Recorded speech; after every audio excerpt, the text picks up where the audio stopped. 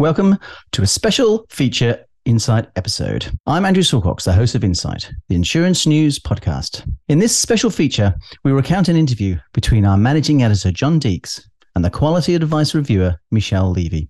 As insurancenews.com.au has reported, the review, recommended by the Hayne Royal Commission, is looking at ways to make financial advice more accessible and affordable. Ms. Levy will provide a final report to government this week on December 16, but has already made many of her views known, including the fact that she does not believe broker commissions should be banned. We hope you'll find this conversation useful. Over to you, John.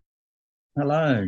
Thank you so much for making time for us. No problem. If you're able to just talk through the paper on commissions and how you came to those conclusions, that would be fantastic. Okay. I suppose the starting point is that in a perfect world, there would be no commissions at large, not only on financial products or insurance products, but we don't live in a perfect world. And so then the question for me was whether in the context where there are bans on conflicted remuneration for investment products in the main, then should that be extended to apply to commissions for or other forms of what would otherwise be conflicted remuneration for the financial products that are currently excluded. And so they, in the main, insurance products, general insurance, consumer credit insurance and life insurance.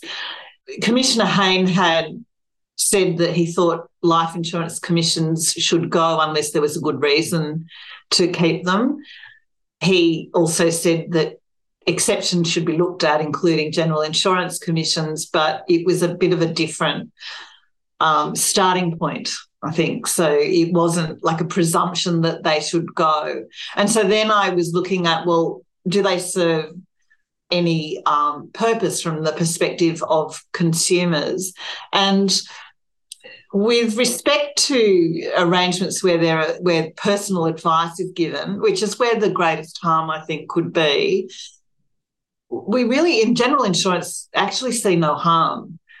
There is no evidence that they are causing harm, and there is evidence that people actually, consumers, this is actually like commissions. It's convenient. Mm. It shouldn't be invisible. There are disclosure obligations. And so I suppose I thought, well, is there a good reason to undo something that doesn't appear to be causing harm, especially in circumstances where there has been a great deal of pressure on the industry, the general insurance industry and the life insurance industry and advisors and brokers themselves. So it's been a really difficult patch. So I don't think a case was made to make a change in the context of general insurance. As I said, life insurance was a slightly different position because I was starting with a presumption that it should go unless there was a good reason to keep it. Now, there I think I've been persuaded that there is, in fact, a good reason to keep it. There's been a file review undertaken by ASIC of advice files. They have concluded that advice has improved. It's not amazing, it's not fantastic, and there's still too many people giving poor advice, but it's got better. There's also the evidence, such as we have, is that it's the advice given for life insurance and superannuation, where conflicted rem is banned, is kind of, on par. It suggests to me that to the extent there is poor advice, it's not, in fact, being contributed to by commission. And then the other thing on life insurance, again, is as the evidence that has been presented to me does point to the fact that there is an issue with people having sufficient life insurance. There is real evidence that people won't pay for advice about life insurance. I don't think that one thing I was wondering a lot about was whether superannuation was the answer. But for all of the reasons that we had PIMF and PYS and, concerns about eroding superannuation balances and what it's for, I am persuaded that that isn't the answer. So group life is not the answer.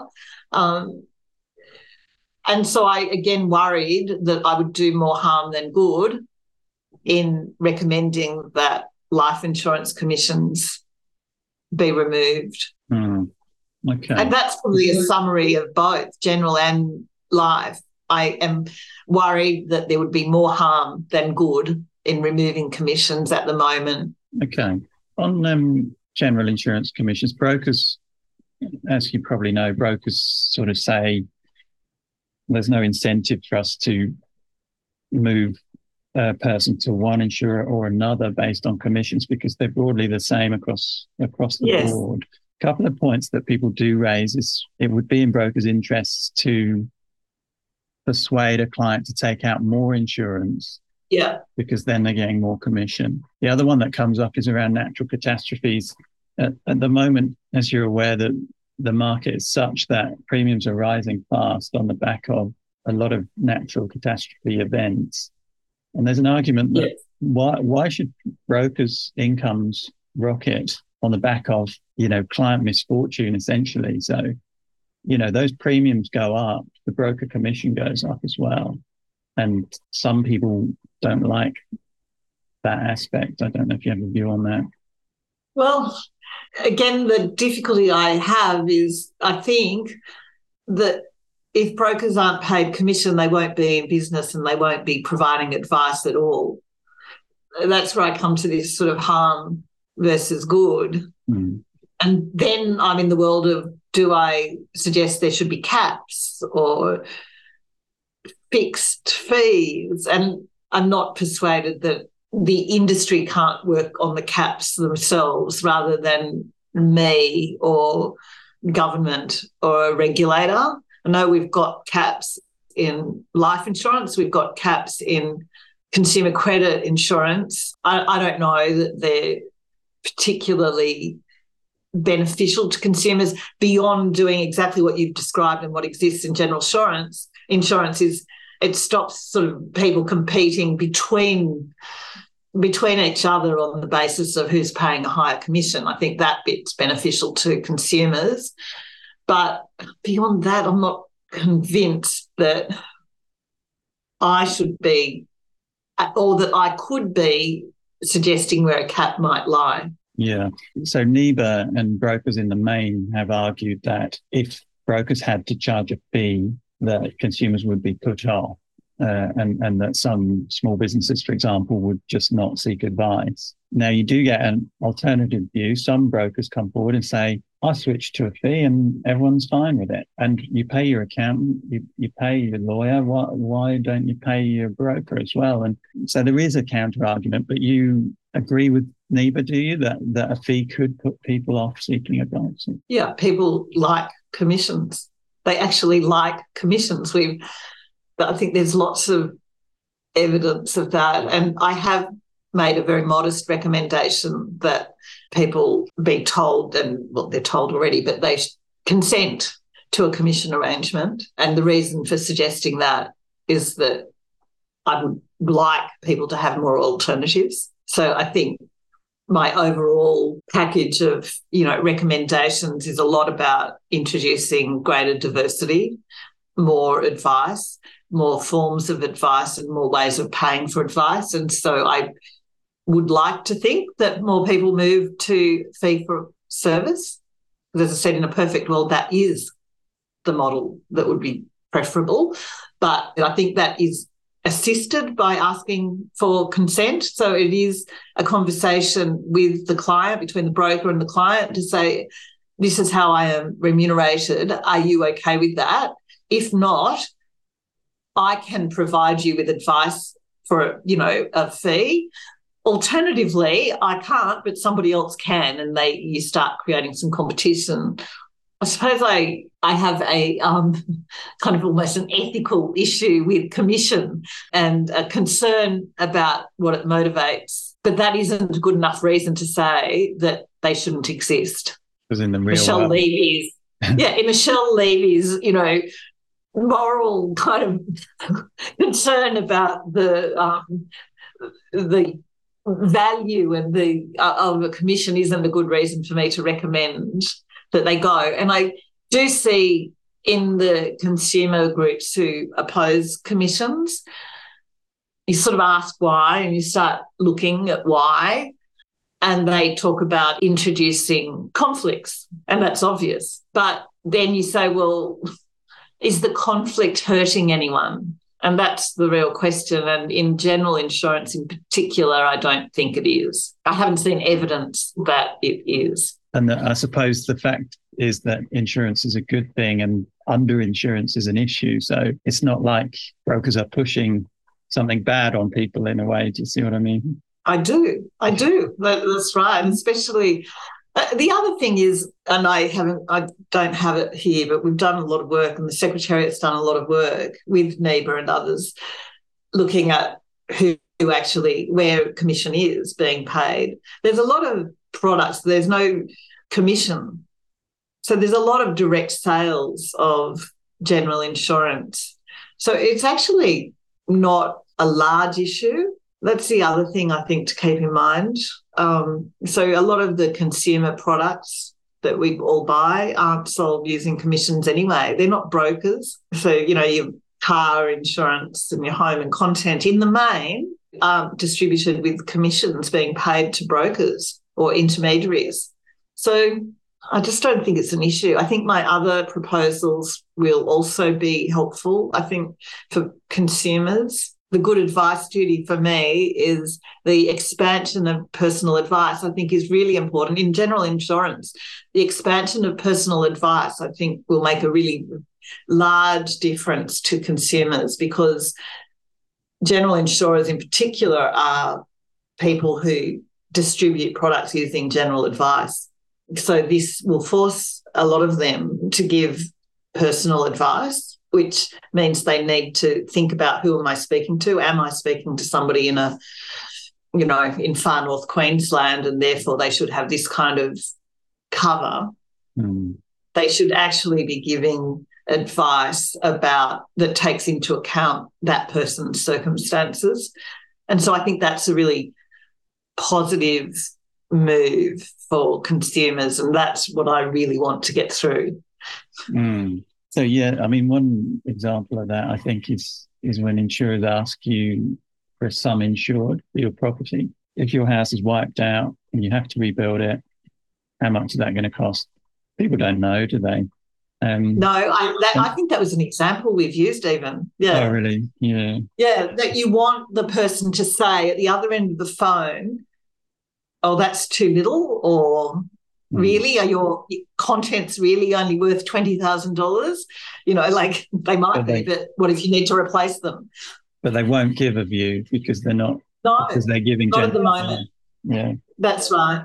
And so I want them to do that. I want them to say, Michelle, you really, need whatever it is, or Michelle, you drive this kind of car. It's notorious for having X.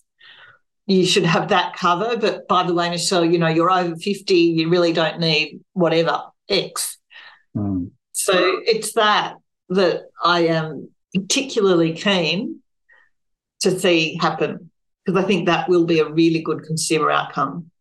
Yeah, and I know with brokers, NIBA sort of says, you guys should all be giving personal advice, because that's the only way you can give genuine value. That's the only way you can be a real insurance broker, really. Well, that's right. But some don't. Some do still work under a general advice model, I guess, because it's easier. Yeah, I don't know how they do. I actually, even the general insurers that do it over the telephone, I would worry that as soon as they start asking some questions, how do they stick to general advice? It's really hard. And if I was a broker and I'm actually face to face with a customer, I don't know, that's the Westpac case that, went to the High Court. They said, we're giving general advice, and the High Court said, no, you're not. You've got all this information about people. You're talking to them. Mm. It's personal advice because the person expects it to be personal advice, and it is. So anyway, and I think the other thing on conflicted remuneration that's really important to think about is, and this is why, again, I've focused on the consent where it's personal advice, because that's where you have that kind of, where you're the broker, you kind of have that fiduciary type relationship.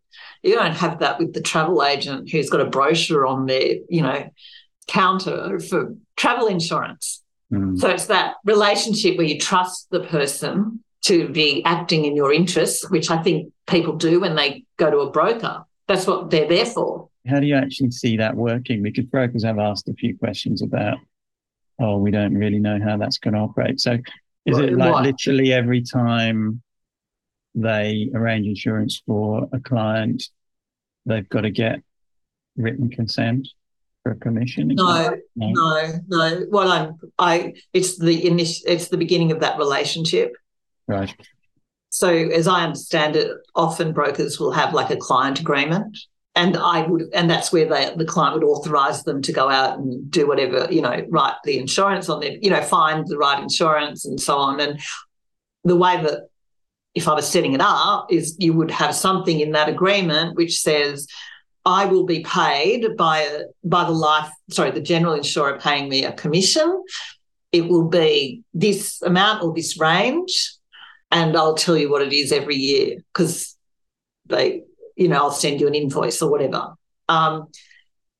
If that was to change and it was no longer the case, then you would have to tell the person and get their consent again. But I think it's entering into that relationship is at the point at which you do it. It's not an ongoing every single time you write something. So it's not meant to be, as I said, it's not intended to be an onerous obligation, but it is intended to have a conversation and an element of honesty, I suppose. It's very hard to say to somebody in the law, you must be honest and have an open conversation. But that's what it is intended to do. Just to make sure the client knows that this is how the broker's getting paid.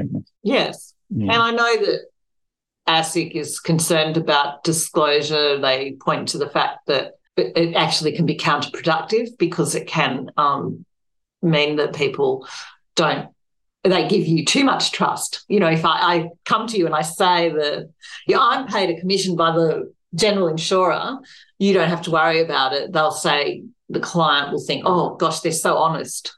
I can trust them. Mm. And ASIC say, well, actually, that doesn't follow. I am less sure that it doesn't follow. I understand that it might build too much trust, but it seems to me better than not saying anything. At least the person has the opportunity to think, oh, okay, there's a commission. What does that mean? Do I want to pay a commission? Would I rather pay a fee for service? So I think that's what it's intended to allow to happen. I completely acknowledge that in many cases the person will hear it, they won't pay any particular attention to it, but it's better than not knowing or not being put in a position to know and agree.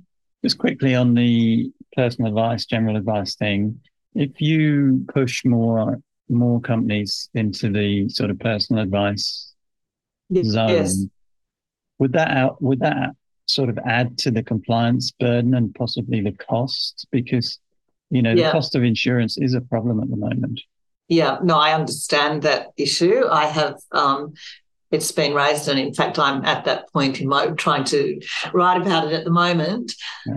I suppose there are two things. One, expand the definition of personal advice at the same time as I adjust the duties that attach to it. Now, I understand in general insurance, those duties are not as onerous perhaps as other financial products advice, but they're there, and I'm not even sure they're well suited to the nature of the advice and product that's being recommended. So what I am looking at is a duty of good advice, which I think and is intended to be more fit for purpose. So, what is the nature of the advice that I am giving here? If it's home and contents insurance or, I don't know, whatever else it is, what's relevant is going to be very, very narrow. So I would like to think that's not going to be very hard. Now, if it is really hard, I would say don't give advice at all. Just give information. Good information, in my view, is better than a recommendation that isn't tailored to you. So, if I say our customers all have this kind of insurance cover, you should have that too. You might want to think about having that too. But in fact, for whatever reason, it's completely terrible for that person, then that's terrible advice and you don't want them to get it. In that case, I think better don't give it. General advice, in my view, the spot for general advice is in a seminar, in a newsletter. It's not in a one-to-one conversation. To finish that thought, people think they're getting personal advice. If they're talking to you on the phone, they think they're getting personal advice. They think you're making a personal recommendation. So I think, and they say, oh, you should, I haven't taken into account your personal circumstances. You should do that. Well, they don't. Worse, you should get financial advice about your personal circumstances. They're not going to do it. Right. With brokers, one of the big things that NIBA has tried to push in sort of off on a bit of a tangent to this issue is just the value of brokers, because I guess they wanted to make clear how important insurance brokers are. Did you agree on that point? Do you see that general insurance brokers perform a really valuable service? Yeah, no, I do, as do advisors. And so again, when I looked at going back to that sort of initial point about am I doing more harm than good, the industry includes brokers and advisors, and we don't have a lot. We've got very few. And so I think to do something that would put at risk the few that we have would also be counterproductive. So, yes, I do see their value. Excellent. And, yeah, they always bring up the work they do on claims as well. So it's quite hard to do that claims work in a fee model. Yeah, it's an interesting one. But, yeah, they say that the commissions basically allow them to perform that claims function as well. I know. Look, I have heard that. Without dismissing that, I accept that in some cases that is true. It's not universally true. Commission is a payment for selling a product. I think they need to be direct, and that's part of this consent thing. It is a payment for selling the product. If the broker says, I've got an ongoing relationship with you and I'm also going to do this to assist you, that's good. That's a bonus. It's not what they're being paid for. So I said it, and that note didn't express it clearly enough, but perhaps it might only be in the life bit, but it applies equally in general, is if you are going to provide another service, you need to tell the client, but you're not, that's a matter for you and the client. I'm not going to say you have to provide another service. It goes back to that initial thing. These are commissions. Let's be upfront and honest about what it is and how you're being paid. And I don't want to mandate that people get some sort of service for that, because then we end up with fee for no advice, and you involve insurers. The insurers are paying a sales commission. They're not paying you to provide an ongoing service to your client. It's a big part of their value proposition, brokers. It's one of the things they always say. And that's fine. When you have a claim, you'll be very glad you've got a broker in your corner. Yeah. Yeah, and good on them. Go for your life. But I'm not, as I said, that's not what commission is at its heart. Do you understand? Other inquiries have recommended the abolition of commissions, ACCC. Yes, the ACCC did, yes. Do you understand why? I did understand why. Now I did, because we spoke with them, because I couldn't see from their report. I read the report and it was not clear to me why they did recommend it. Part of a report about Northern Australia and trying to reduce the cost of insurance in Northern Australia. I guess the implication was by removing broker commissions, you could make insurance cheaper, but brokers obviously didn't agree with that. Well, then you don't distribute it. You don't have insurance. It'll be cheap because you won't have it. I have seen it, and I was nervous because, I respect them highly. But they actually didn't have a case. Like, they really didn't say anything that made me think that there's a reason beyond, well, as you say, cost. It does add to cost, but then there's evidence that I don't know, and we haven't tested it, and we can't test it, but there is a distribution cost. Now, it could be that you pay somebody a commission to distribute your product, or you have other means of distributing, in which case you're still paying. Would a fee be any cheaper? A fee, would it be cheaper? Direct marketing, like direct sales, is that cheaper? They tell us no. I'm not sure that necessarily is the case, but I just didn't think that there was a good reason beyond, again, a sort of moral repugnance. Do you understand why the consumer groups get so angry about it? I mean, is it that ethical? I think it is. I think it is. They think that there's mis-selling, and this keeps coming back to, have we seen evidence of mis-selling in general insurance? I'm not sure that we have. There are some examples, but CCI was, that wasn't generalists, but CCI. But in the main, I don't think there's been evidence that a commission distribution model is causing harm. I think going back to the Hayne hearings, I recall, obviously the life insurance, there was some very unfortunate recorded phone calls. Oh, it's terrible. People pushing life insurance. Yeah. With general insurance, there was the add-on stuff around motor. Yeah, but that's all gone. High commissions and incentives that led to bad outcomes. But I mean, the industry would say we've moved on from that. We don't sell that anymore, and we've remediated. Well, like the Hayne add-on insurance commission changes, the anti-hawking, the deferred sales, for add-on, deferred sales, anti-hawking. You can't ring someone. That dreadful life insurance, it's in my report, my draft report, because it sticks in my mind as the most horrendous story. I think I was quoted in the Financial Review that I have a disabled daughter. So that story was like, kills me. Absolutely, sits in my mind. But it can't happen now. The one where they pushed it on was it a man with Down syndrome? Yeah. From recollection? Yeah. It was appalling. It was probably illegal then, but it's certainly illegal now. It couldn't happen.